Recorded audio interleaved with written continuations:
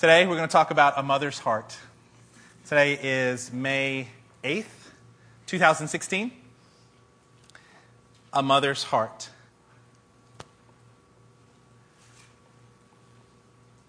You can go ahead to the PowerPoint there. As we're talking about, we have to deal with a lot of different people in different seasons in life. And every time I get to Mother's Day, I have to think about those who are childless. And I just wanted to run through a quick, we're not going to spend a lot of time on this. This is not going to be depressing. But obviously we have to address the people who are here in this room. Amen? This is why I love my church. We don't have to pretend like the obvious isn't there. We don't have to pretend like reality isn't there with us. You're going to be encouraged by the names that we look at here and what God did. The word in the Bible is barren. What I'm going to do for today, and not just trying to add a colloquialism to it, but we're going to talk about being childless for a season. Amen. The first person is Sarah. These are some pretty godly folks, by the way. Let's take a look at this list. Sarah. Let's turn to Genesis 15. Genesis chapter 15.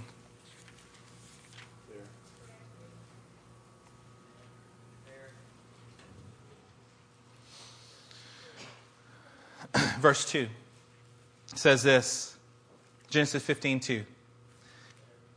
But Abraham said, O sovereign Lord, let's go back to 15:1. Sorry, I was trying to move on for brevity's sake, but I can't do it. I just can't do it. After this, the word of the Lord, the Debar Yahweh, came to Abram in a vision. How much fun is that? His word came in a vision. Amen. Do not be afraid, Abram. I am your shield, your very great reward. But Abram said, O sovereign Lord, what can you give me since I remain childless? And the one who will inherit my estate is Eleazar of Damascus. And Abram said, you have given me no children, so a servant in my household will be my heir. Well, we know that the promise came. We know that they even tried to accomplish God's will on their own. And we know that the promised son Isaac came. We know that from Sarah we have the promised son that has come. We also have it happen in the next generation with Rebekah. Turn to Genesis chapter 25 and verse 21.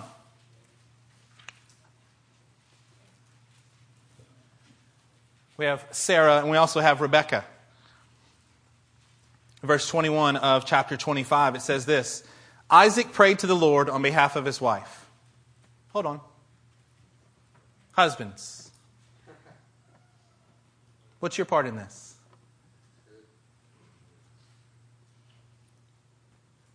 We talk about, there's a book that my wife read many years ago called The Power of a Praying Wife. Very encouraging. Great book. If we had time, we'd talk about the power of a praying husband. Isaac prayed to the Lord on behalf of his wife. Husbands, if we are not praying for our wives, not only about children, but out in every other circumstance, then you're missing your God-given duty as a husband. Don't be delinquent on praying for your wife. It says in this case, because she was barren. The Lord answered his prayer. Wow. If we had time, we could go to 1 Peter 3 where it talks about husbands. You can have a prayer that is hindered before the Lord because of how you treat your wife. The Lord answered his prayer and his wife Rebekah became pregnant. And this is where we get Jacob and Esau. Let's turn to Genesis chapter 30. Amazing how generations here, the patriarchs, each of the patriarchs had some form of being childless for a season until the Lord came and broke through. Chapter 30 of Genesis in verse 1. So we have Sarah, we have Rebekah, we also have Rachel. Chapter 30 verse 1 says this, when Rachel saw that she was not bearing Jacob any children, she became jealous of her sister. Be careful of your heart while you're waiting for the Lord to do what he's going to do. Be careful. Guard your heart. She became jealous of her sister. So she said to Jacob, give me a child or I'll die. The passion may be real, but be careful where your heart gets in this, because we know that Rachel ends up being blessed with children. Let's look down in verse 9. It's amazing how the word of the Lord answers every single issue that we could have in life. If you don't think it, it's just because We may not have found the right scripture yet, but I can assure you the Word of God has it. Because in verse 9 we see Leah. Wait a minute, I thought it was Rachel that was barren.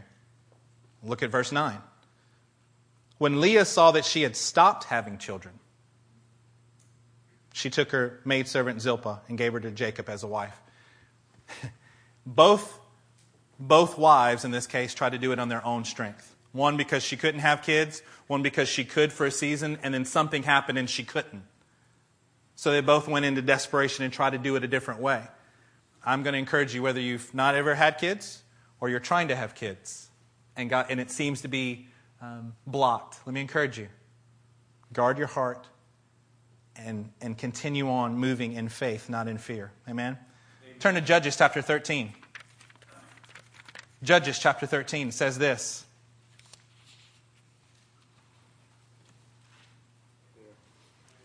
Judges 13:2. So we have Sarah, Rebecca, Rachel, and Leah.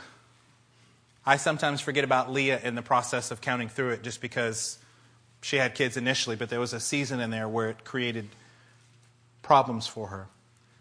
In Judges chapter 13, verse 2, it says this, a certain man of Zorah named Manoah. Everybody say Manoah. Manoah.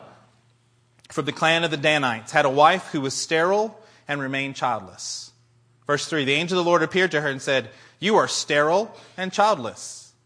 Thank you. Thank you for pointing that out. Right? Don't you just love it where it sounds like the angel's almost being harsh. Like, you shouldn't say these things. I mean, she knows it. It just said it the verse before. So in case you missed it the verse before, in the very next verse, we're going to say it again. It's amazing when we're longing for something, when we're working on something. In biology, there's a part of our brains, there's a particular system. It's called the reticular activating system. Yeah. Sounded smart then, huh? I wasn't a teacher for nothing. I learned something.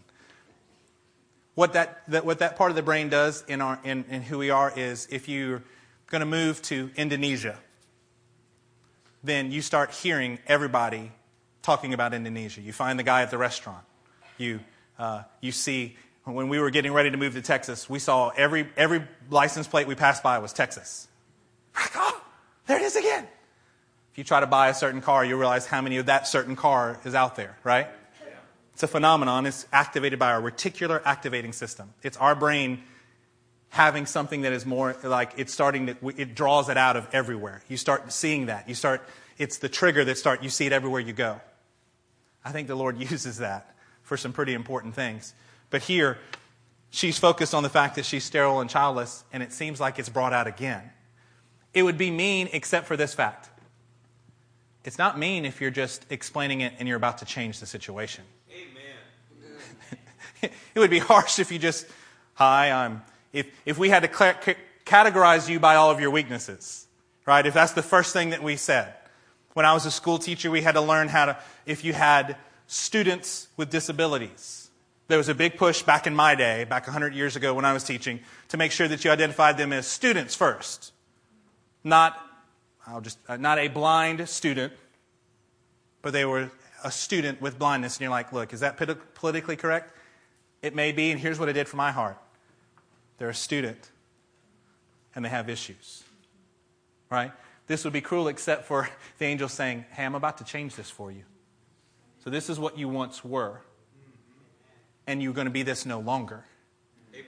It's actually reassuring to say, yes, we recognize exactly what's going on here. Yes, we see it for exactly what it is, and I'm about to change it. The angel of the Lord appeared to her and said, you are sterile and childless, but you are going to conceive and have a son. That label, even that you put on yourself, is going to no longer be appropriate. It's amazing. This is the birth of Samson that we have here. As far as I know, Samson's mother you're never told her name throughout Scripture. It's Manoah's wife, Samson's mother. But that's a good place to be when we're no longer worried about our name.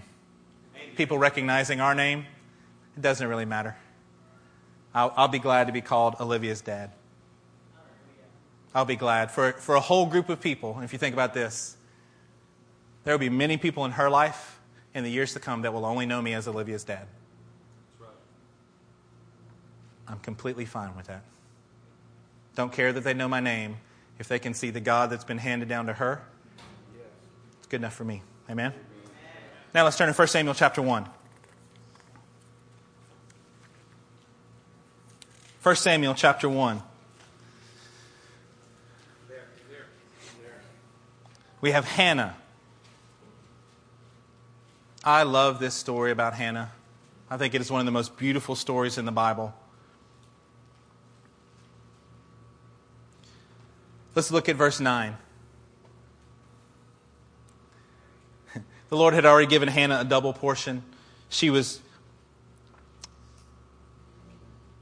really crying out to the Lord. Verse 9, it says this: Once they had finished eating and drinking in Shiloh, Hannah stood up. Now Eli the priest was sitting on a chair by the doorpost of the Lord's temple. In bitterness of soul, Hannah wept much and prayed to the Lord. And she made a vow, saying, O Lord Almighty, if you will only look upon your servant's misery and remember me, and not forget your servant, but give her a son, then I will give him to the Lord for all the days of his life, and no razor will ever be used on his head. As she kept on praying to the Lord, Eli observed her mouth. Hannah was praying in her heart, and her lips were moving, but her voice was not heard. Eli thought she was drunk. The common vernacular that says when it rains, it pours comes to mind. She's brokenhearted. She's weeping. I don't know if you've ever cried out to the Lord in the midst of you crying out, someone accused you of the most ungodly things. I've had that happen to me. I've had, Lord, I'm really trying to reach out. I'm trying to stretch out. I'm trying to do exactly what you say. And people have accused me of being power hungry and vile. And you're like, no, that's pretty much the opposite of what I'm trying to do here. I mean, that couldn't be any less reality, and yet it's the accusation. She's not drunk. She's broken and weeping in her soul. Hannah, verse 14, and said to her, how long will you keep on getting drunk? Get rid of your wine. Some people may give you advice, and it may not be godly advice at all. Not so, my Lord, Hannah replied. I am a woman who is deeply troubled. I have not been drinking wine or beer. I was pouring out my soul to the Lord. Do not take your servant for a wicked woman. I've been praying here out of my great anguish and grief. Verse 17, Eli answered, go in peace, and may the Lord God of Israel grant you what you have asked him. Verse 18, she said, may your servant find favor in your eyes. Then she went her way and ate something, and her face was no longer downcast. So as we're getting to this, and Hannah, I was talking with Pastor Eric as they got back yesterday, and we were talking about some connections between Hannah, who is about to have a miraculous birth. Samuel is about to come forth. We're reading the book of 1 Samuel, right? Samuel is about to come forth. But what we realized is, what I heard from Pastor Eric, some things that he was sharing, was the connection between Hannah and Mary. And we have a graph that we're going to go through really quickly about this.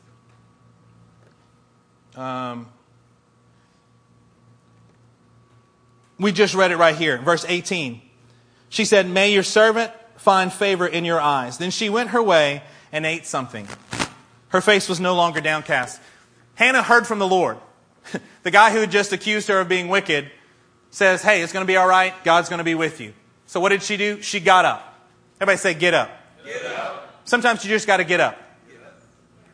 Get on up, right? Sometimes you got to get up. Sometimes you've got to get up from where you are. You've got to let your heart rise. You've got to not let your face be downcast and say, look, I've heard the word of the Lord, so what I'm going to do is I'm going to get up now. I'm going to get up. And she let everything about her change. Had the situation changed in that very moment? Had it actually changed yet? Not physically, but something in the spirit realm happened at that moment. Yes. She said, no, I'm going to do this. The Lord is with me. I'm encouraged in my faith. She did not continue to cry. She got up and went, I'm going to make something different about my life. I'm going to go forward as if this is in faith. Let's hold your place there in 1 Samuel. Turn to Luke chapter 1. We see the same thing with Mary. Luke chapter 1 and verse 38. Say there when you're there.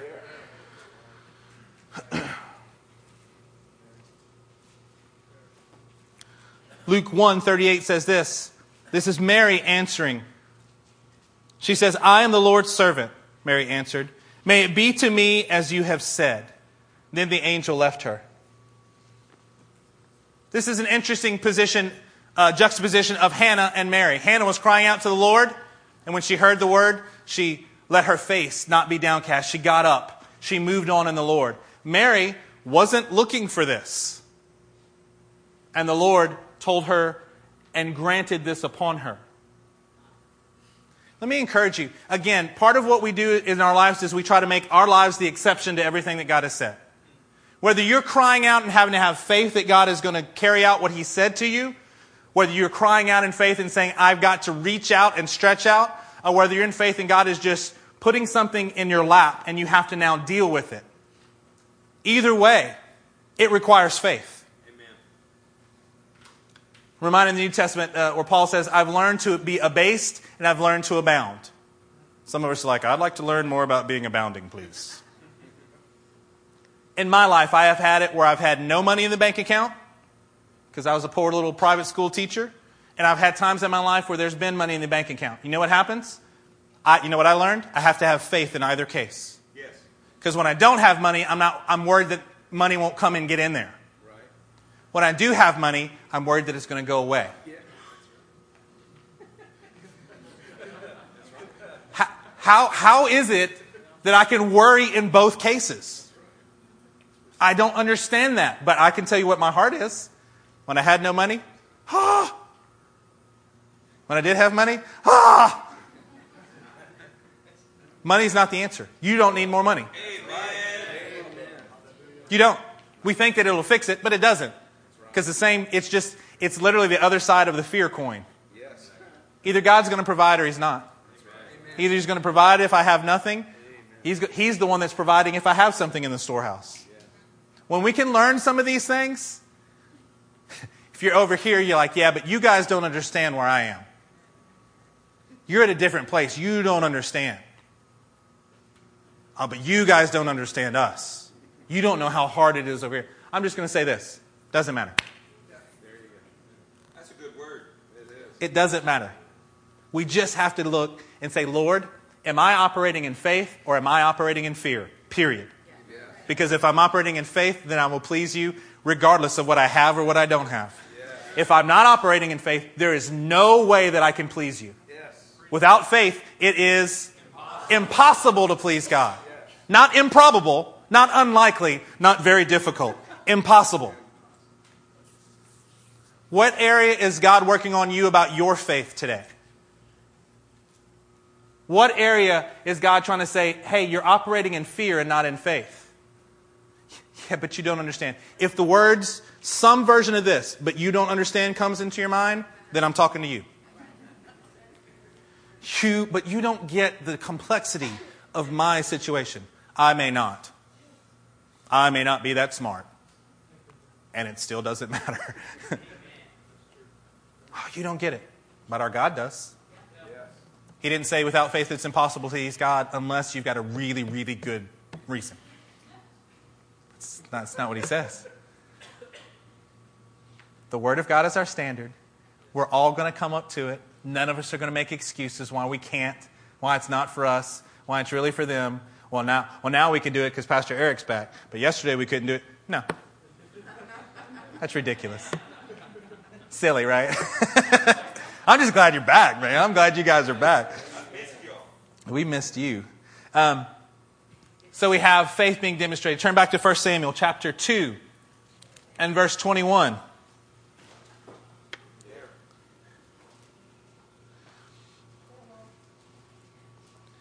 And the Lord was gracious to Hannah. She conceived and gave birth to 3 sons and 2 daughters. Hold up. Hold up. Wait a minute. She was barren until she wasn't. There was difficulties until there weren't. There was struggle until there was breakthrough. Besides Samuel, she had 3 sons and 2. She had 5 more kids. Come on. Almost like the vengeance, man. This is good stuff. Anointed. Blessed. Matthew chapter 13. Wow. And verse 55. Says this, isn't this the carpenter's son? This is Mary. Isn't his mother's name Mary? And aren't his brothers James, Joseph, Simon, and Judas? Aren't all his sisters with us? I don't know exactly how many sisters, but at least 2. Yeah. All right, we've got 4 brothers here and at least 2 sisters because it says plural. Do you know that there are entire doctrines in this world? There are religions that teach that Mary was perpetually a virgin? That she didn't have any other kids? It's right here, guys. 4 brothers and sisters. Amen. We see more children that happened after this initial part. 1 Samuel chapter 2, verse 26 says this. Oops, wrong page. And the boy Samuel continued to grow in stature and in favor with the Lord and with men. Wow, what an incredible statement. We see Samuel growing in wisdom and stature, in favor with God and favor with man. That sounds almost exactly like Luke 2:52. It says this. If I can get to the right page. Now they're beating me here. It says that Jesus grew in wisdom and stature, in favor with God and favor with men. Do you see the parallels we're drawing here? Do you see these things, how it's laying out? One woman was heartbroken and crying out to the Lord for something. Another woman, it was bestowed upon her. And in both cases, we see that the growth, the end result can be the same. There could be, the end result is godliness beyond measure. The end result is a world changer. So wherever you're starting from, that doesn't even matter to God. His word in you is the part that makes the difference. 1 Samuel chapter 2. We're going to go back to verse 9. Are y'all with me? Yeah. Verse 9 says this. He will guard the feet of his saints, but the wicked will be silenced in darkness. This is Hannah's prayer. It is not by strength that one prevails. I'm going to say that again because some of us need to hear that again. This is Hannah's prayer. So do you understand where she's coming from? She is one of 2 wives. The other wife is merciless against her. How many kids you got again? Oh. Where she would weep and not want to eat. She's going into the temple of God. She gets accused of being a drunkard. And then God gives her a word. She's going through, and this is Hannah's prayer. She's praying and saying these things. And look at the end of verse 9. It says, it is not by strength that one prevails. Those who oppose the Lord will be shattered. He will thunder against them from heaven. The Lord will judge the ends of the earth. And look at this last sentence of that one. It says, He will give strength to His king. Everybody say strength to His king. And exalt the horn of His anointed. You know what that is right there? That is the first prophecy in the Bible that associates the king and the Messiah in one place. Wait, what? It's the first place, it's the first revelation that anybody had gotten. You're worried because it's hard and it's a struggle. God is saying, hey, because of that struggle, I can now give you more revelation than you had before. I can reveal some things to you like, you know what? It's not by strength that you're going to prevail. It's not by your arm that this is going to happen. It's not by your power. It's not by your might. But maybe it's by His Spirit, declares the Lord. It starts tying some things together where we're not just have a theory of what God's doing. We have an experience in our life and we say, no, I know that it's not by my strength. You know why? Because I've tried it by my strength and I can't do it. Yeah. How many things have you found out that you can't do? That's a long list, right? It's easier to, at this point in my life, that's the easier list to make. Things I can't do or I can no longer do. Okay, so there's that list, but you know what? It doesn't matter because we're going to be people who are so obedient. Our first thought isn't, Lord tells us to do something, we go, but I can't. We're saying, Lord, it's not by our strength that we can. The truthful saying is, Lord, I can't do this in my own strength. And even if I could, why would I want to do that? Lord, I want it to be your strength. Hannah had that understanding. Amen. Couldn't have done anything else. Couldn't have cried anymore. Couldn't have prayed anymore for the Lord to give her a child. It's not by her strength, but here in this last sentence it says, He will give strength to His king. You know, when I was a young man, I always wanted to be very strong. Can't tell now, but I used to like to work out.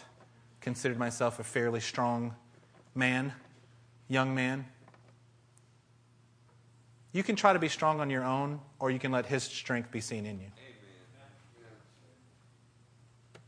One is very self-focused. One is very Christ-focused. One is saying, Lord, my strength is limited even at best. My younger brother is a ridiculously strong human being. Like, he's the kind of guy we used to go work out together. It's not even fun. I get worn out taking the weight off of his barbell so that I can then pick it up and try to work out with it. He's just one of those guys. Just keep going up. I always kid around with him because he's a big guy. And I'd pick on him about his T-Rex arms. I was like, of course you can bench press. You're only going like that far. Come on, man. It's not even fair. Just says that the Lord will give strength. The Lord will give the right kind of strength to us. Amen? And exalt the horn of His anointed. Having the King and the Messiah understood in the same place. Let's stay in 1 Samuel. Let's go to chapter 3 and verse 19.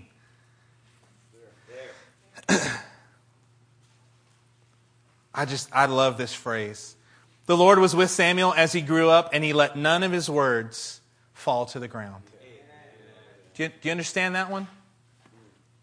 First of all, I think it's twofold. It means that Samuel just didn't spout off stuff out of his own mouth, that his words would fall to the ground and be ineffective. But the Lord was with him, and what he said came to pass. What he said was on the mark. What he said was inspired by God. It says that none of his words fell to the ground. I cannot say that about myself, but I'd like to. I'd like to be where none of my words fall to the ground. Take a look at Luke chapter 24. Luke chapter 24 and verse 19 says this.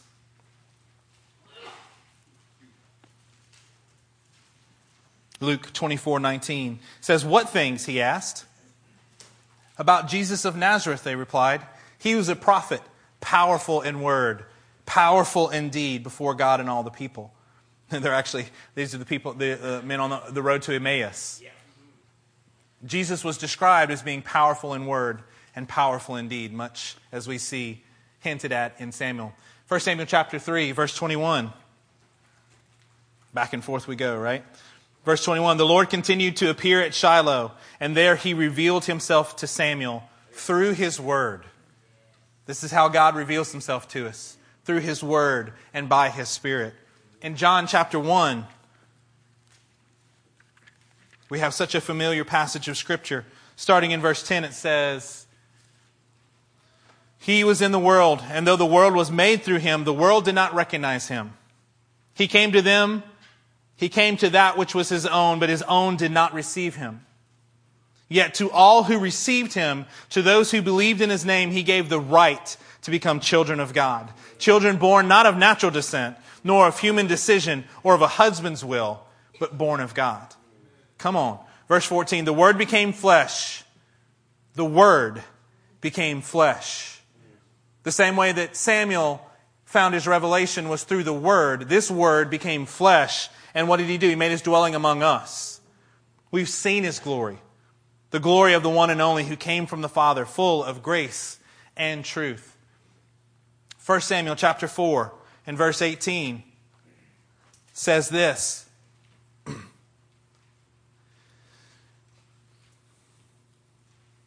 When he mentioned the ark of God, Eli fell backward off his chair by the side of the gate. His neck was broken and he died, for he was an old man and heavy. Wow, I like to put that on your tombstone. Yeah. Well. Right. Not sure if you're supposed to laugh or feel really bad about that, right? He had led Israel 40 years. The very first thing that Samuel was given, hey, Samuel, here I am, Eli. No, I didn't say anything to you. Samuel, here I am, Eli. I didn't say anything to you. Oh, it's the Lord calling. Next time he says, here I am, Lord. And what he had to tell Eli was that there's basically going to be a new priesthood. There's going to be a new sheriff in town. You didn't handle your kids rightly. God says he's going to judge you and your family. How'd you like that to be your first, however old you are as a kid, in the house of the Lord? Your first prophetic word to someone is, wham! Judgment. Let's turn to Hebrews chapter 7. That judgment that pronounced an entirely new priesthood. Hebrews chapter 7, starting in verse 11. Jesus also testified to a change in the priesthood. If perfection could have been attained through the Levitical priesthood, for on the basis of it the law was given to the people, why was there still need for another priest to come, one in the order of Melchizedek, not in the order of Aaron?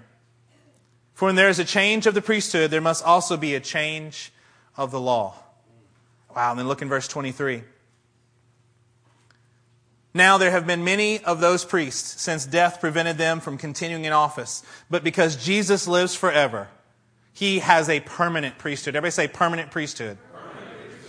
Therefore, he is able to save completely those who come to God through him, because he always lives to intercede for them. Jesus is giving a new order, a new set of laws, a new set of understanding for what the people are through the order of Melchizedek, not through the Aaronic. So we see that in both places. Let's turn to 1 Kings chapter 17. So we see in Hannah some things. We see the result of what Hannah's life was, very similar to what the result of Mary's life was with Jesus. We see parallels there. By the way, those were 7 things that helped us to see that parallel. 1 Kings chapter 17.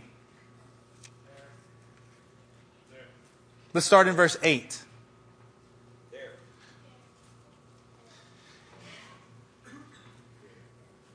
Then the word of the Lord came to him.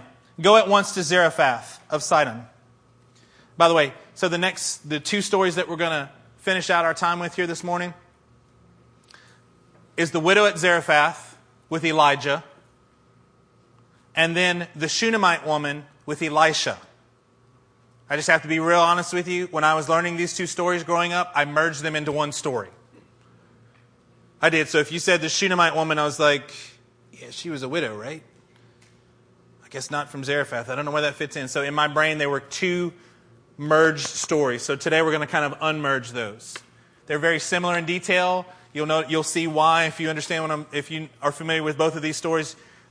They can kind of blur together, but we're going to have some clarity, hopefully, to that today.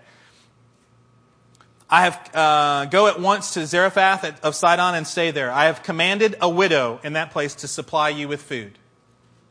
So he went to Zarephath. This is Elijah. When he came to the town gate, a widow was there gathering sticks. He called to her and asked, "Would you bring me a little water in a jar so that I may drink?" And as she was going to get it, he called, "And bring me, please, a piece of bread." Hey, while you at it, can you make me a sandwich? Yes. "As surely as the Lord your God lives," she replied, "I don't have any bread. Only a handful of flour in a jar and a little oil in a jug. I am gathering a few sticks to take home and make a meal for myself and my son, that we may eat it and die." Wow. Not Debbie Downer at all. This is one of my favorite responses in the Bible. I'm just going to read it exactly as it says. Elijah said to her, "Don't be afraid. Go home and do as you have said."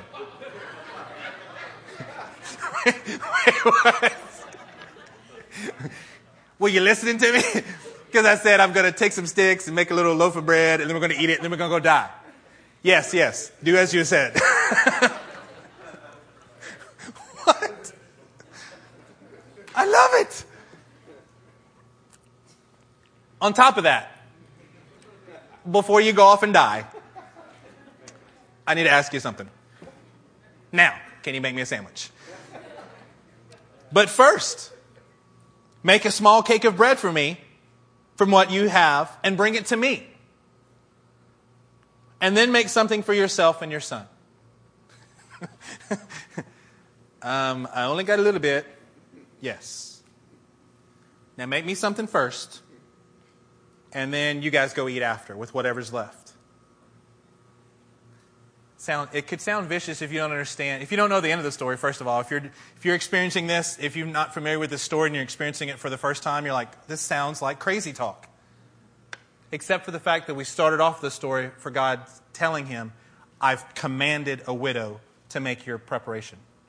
I've told someone to take care of you.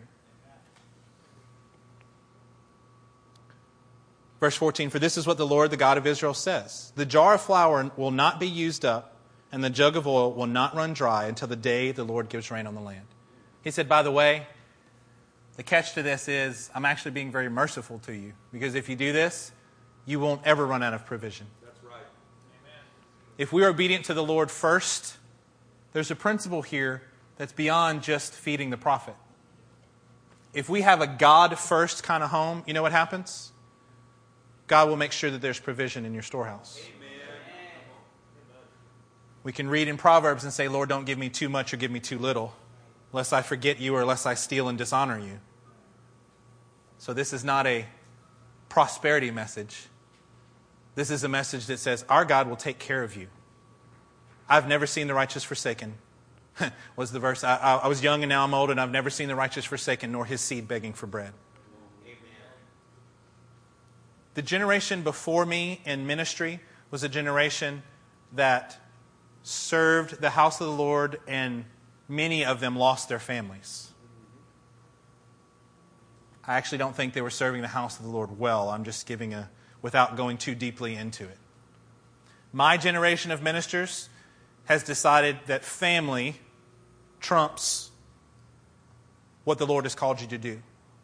I have pastor friends of mine, who are, by the world standards, are as successful as you'd ever want to be. And it is not uncommon for their kids during sports seasons to miss a Sunday to go play ball. I mean, because it is the family, right? Okay, so let me help you with this. We're a church that teaches you to be a God-first home. Amen.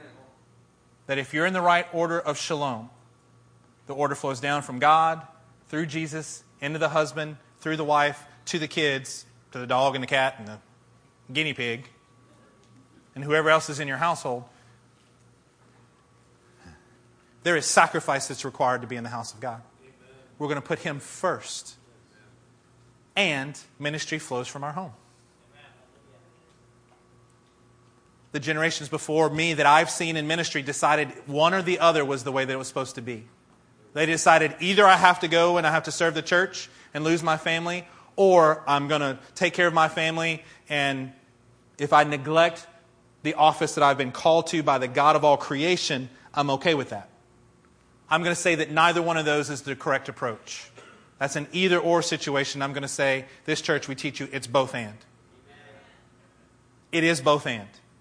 You have to answer the call that God has given you. You have to work at it. It is going to cost you time. It is going to cost you sweat. It is going to cost you tears. There will be blood in the sacrifice. No way around it. And we want you to have healthy families so that ministry flows from the proper shalom that's there. Yes. You don't get to ignore one to do the other. Ooh, that's harder. Yes, it's harder. Yes, it's more complicated. We are not in kindergarten here. We don't have to make everything either or choices. We're going to say it's both.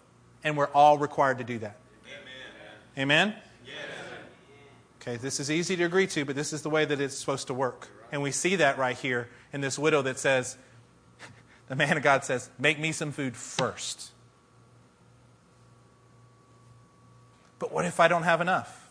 Yes, that is a real possibility, except that the Lord has spoken. Amen? Yes.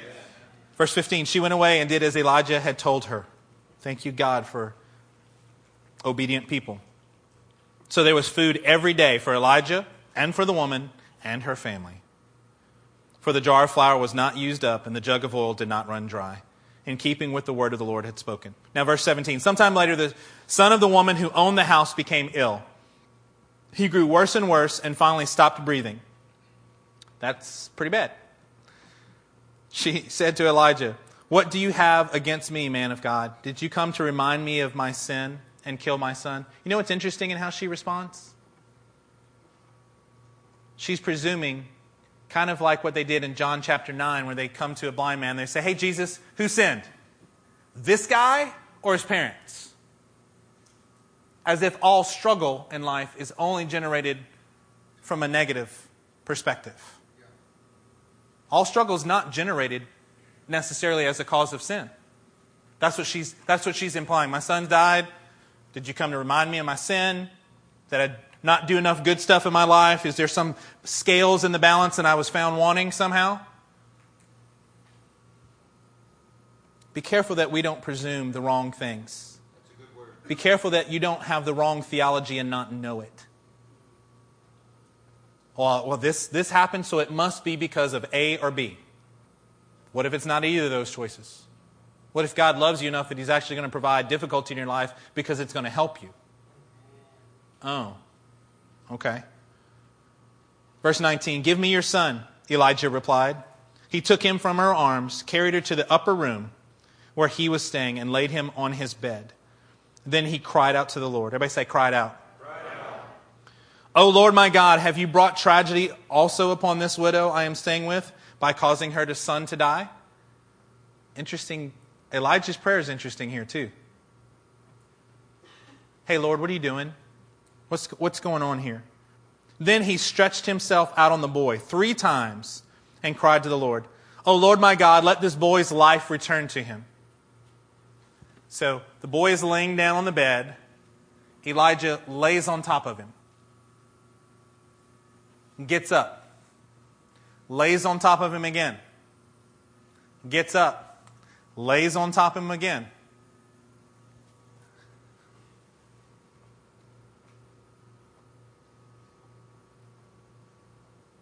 "O Lord my God, let this boy's life return to him." Verse 22, the Lord heard Elijah's cry, and the boy's life returned to him, and he lived. Goodness gracious. Elijah picked up the child and carried him down from the room into the house. He gave him to his mother and said, "Look, your son is alive." The woman said to Elijah, "Now I know that you are a man of God." Really? Thank you, Captain Obvious, right? Now, she knew and understood because the flour hadn't run out and the oil hadn't run out. She understood that he was a man of God. The words there are Ata Yada. Now I know that not even life and death, that you are such a man of God that God causes resurrection power to come from you. If I had time, I'd go into a lot of places where it says, "Now I know," these exact words in the Hebrew. Genesis 22, Abraham. God says, "Now I know that you love me." Now I know, because this is as he's about to offer Isaac on the altar. Exodus 18, Jethro says something to Moses. Says, "Now I know," after he heard all that Moses was retelling him. 2 Kings 5, Naaman, just been healed from leprosy. "Now I know." And on it goes. Let's turn to 2 Kings chapter 4. So that was the widow at Zarephath. In 1 Kings 17 with Elijah. Elijah. Now we're going to go to 2 Kings 4, which is Elisha. Let's look at verse 8. One day, Elisha went to Shunem, and a well-to-do woman was there. Everybody say well-to-do. Huh. Fancy. Fancy schmancy. Who urged him to stay for a meal. So whenever he came by, he stopped there to eat.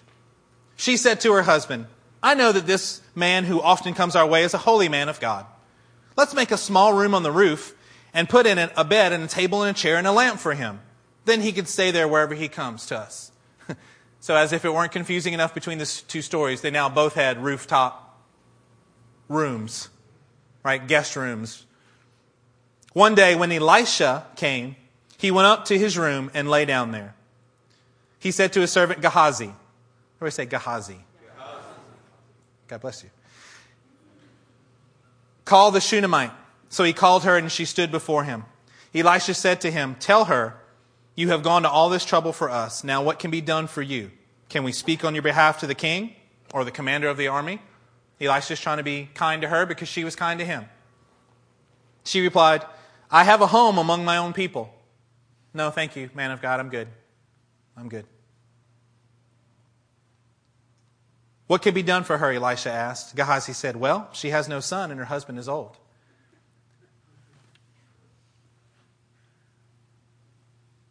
This is kind of like Mary. I'm going to compare this to her. She wasn't particularly looking for it. She didn't ask. She could have asked, but she didn't even ask in this case. It was Gehazi who understood the situation. Then Elisha said, call her. So he called her, and she stood in the doorway. About this time next year, you will hold a son in your arms. Now, this is how you know that it really was in her heart to have a kid. She just didn't have the heart. She didn't have the courage to say it. No, my Lord, she objected. Don't mislead your servant. Like, hey, man, don't play with me. You could say a bunch of other things. Don't. I'd rather you not say it than say that I'm going to have a kid. You go, oh, yeah, that cry in her heart. You do see it here. Verse 17. But the woman became pregnant. And the next year, about the same time, she gave birth to a son, just as Elisha had told her. The child grew, and one day he went out to his father, who was with the reapers. My head, he said to his father. His father told his servant, carry him to his mother. Typical dad, right? You're sick, go see mom. Just saying. I mean, not that it ever happened in my house, I'm just saying. After the servant had lifted him up and carried to him his mother, the boy sat on her lap until noon, and then he died. Wow. She went up and laid him on the bed. Now listen to this. This is the Shunammite woman here. I want you to hear how she's responding to these things. Don't take it for granted. Try to put yourself in this situation. If my kid sits in my wife's lap and dies, how would you interpret her response? She went up and laid him on the bed of the man of God, then shut the door and went out. She called her husband and said, please send me one of those servants and a donkey so I can go to the man of God quickly and return. Dear, would you have one of our servants pull up the car, please? Why go to him today, he asked. It's not the new moon or the Sabbath. I mean, we normally don't go to the man of God like this. This is unusual. Why are you doing this? Her response, it's all right. Really, your response is, it's all right? Your son is dead, lying on a bed upstairs. It's all right. She saddled the donkey and said to her servant, lead on, don't slow down for me unless I tell you. Let's put the pedal to the metal here. Let's go. So she set out and came to the man of God at Mount Carmel. When he saw her in the distance, the man of God said to the servant Gehazi, look, there's the Shunammite. Run to meet her and ask her, are you all right? Is your husband all right? Is your child all right? Everything is all right, she said. How do you want to take that? I'm fine. I'm fine. Everything's okay. This is one where we don't get to hear her saying it. We don't see the facial expressions because we can take it a couple of ways. Is she in denial? Is she trying to walk in faith? Is she trying to just hold it together? Went on a retreat with my work last week, and I walked up to someone and said, hey, I think the Lord wants me to encourage you with this scripture. She burst into tears and then never told me what it was about. She pulled herself back together. She was like, thank you, that's from the Lord. And that was it. I was like, amen. You keep holding it together. You can tell me it's all right. I'm not going to push. Everything is all right. When she reached the man of God at the mountain, she took hold of his feet. Wow, great servant, right? Gehazi came over to push her away. What are you doing? Don't do that. But the man of God said, leave her alone. Listen to this next phrase. She's in bitter distress, but the Lord has hidden it from me and has not told me why. He's a prophet, right? He could have discerned it when she was walking up. He asked some questions that you're like, well, maybe he already knows. Apparently he doesn't. The Lord has hidden it from him. Sometimes it's like blind Bartimaeus when Jesus is there and he's saying, hey, what do you want me to do for you? He's blind.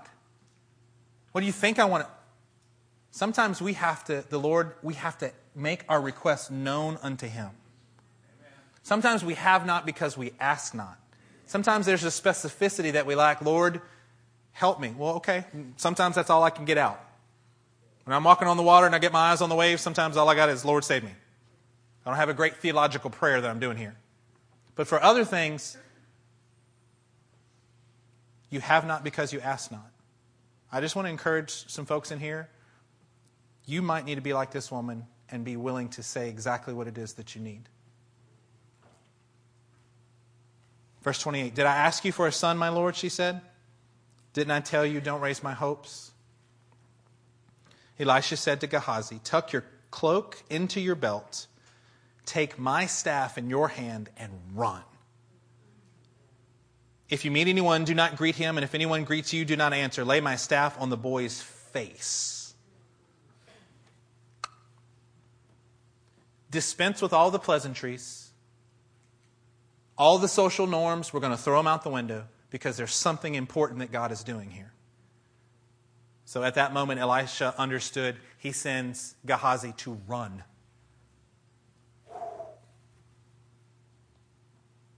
Gehazi went on ahead and laid the staff on the boy's face, but there was no sound or response.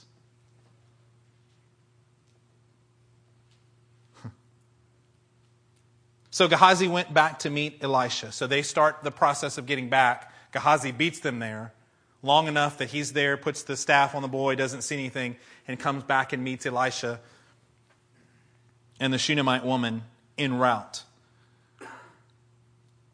So Gehazi went back to meet Elisha and told him the boy has not awakened. When Elisha reached the house, there was the boy lying dead on his couch. He went in, shut the door on the two of them, and prayed to the Lord. Then he got on the bed and lay upon the boy, mouth to mouth, eyes to eyes, hands to hands. Can you see the picture there? Again, very similar to what Elijah did. He laid on the boy. This one, it gives you a clear picture. It's not like he was snuggling with him. It was face to face, hands to hands, mouth to mouth. There's cultures in the world where you don't shake hands, where to show affection, instead we hug, we all hug, right? Men will grab each other by the back of the head and just touch foreheads and noses to each other.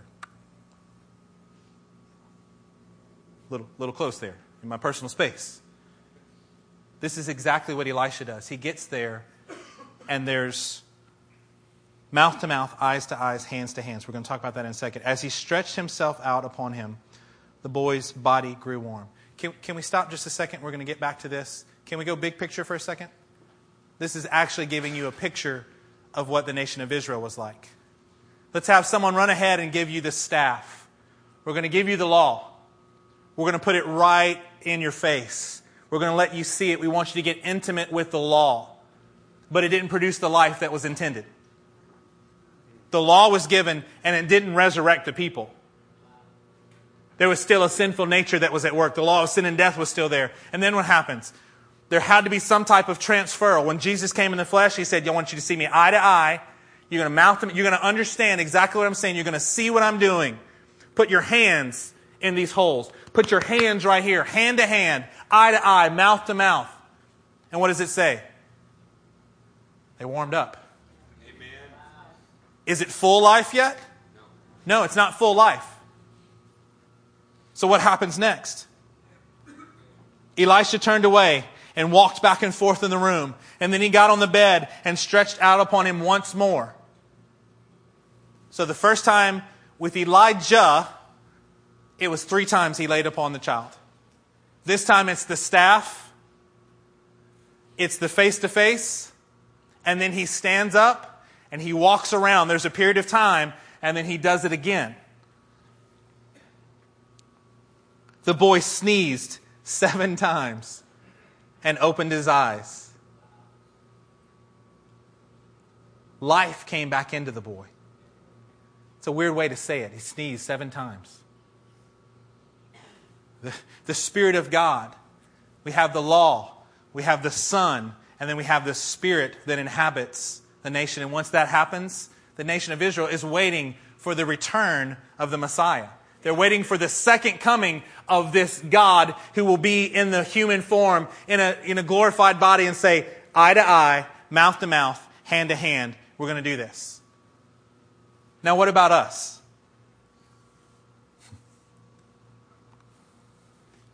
Whether it's mothers, whether it's fathers, our job is to transmit life to those around us. Amen. You can try to send something on ahead if you like, but you know the best way to transfer life? Face to face. Amen. Eye to eye, mouth to mouth, hand to hand. Mothers, what you are tasked to do is to teach your kids how to speak properly to the Lord. I don't mean just manners. I mean, you've got to teach them not to give in to fear with what they say.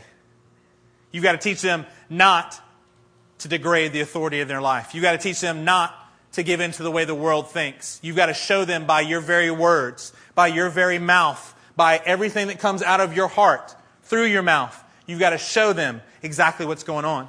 You've got to get them to see eye to eye with you. I want my kids to see the world the way that I see it. That may sound arrogant. I just think it's called parenting. Yes. Right. If God would have wanted my kids to have somebody else, He would put them with some other parent. So He put them with me, so I want them to see. You know, when we were in Africa with Gabe and Olivia, hey, do you see that? Do you see this? Do you see how this is working? Do you see those people over there? Do you see Baj? Do you see how he's interacting? Are you watching Pastor Eric? Are you seeing this? Are you paying attention to this? I see this. Do you see the same thing? Oh, I didn't notice it. Good. That's why I'm saying we're going eye to eye here. We are supposed to transfer life. Amen. This is our job as believers. Not only is it a job as a mother, it's a job as a father. It's a job as a believer that I'm going to transmit life to you. It's called discipleship. It's called the actual body of Christ. Amen. That I want the Lord to do that. He's already done this to me. He said, I'm going to give you new eyes. I'm going to give you a new mouth. I'm going to give you new hands so that you can do what I'm asking you to do. Now you're supposed to go and in turn transmit that to others. We've got to transfer the life. This is exactly what Jesus did for us. Amen. Pastor Matt, why don't you come on up? Let's do this. Let's have everybody stand together.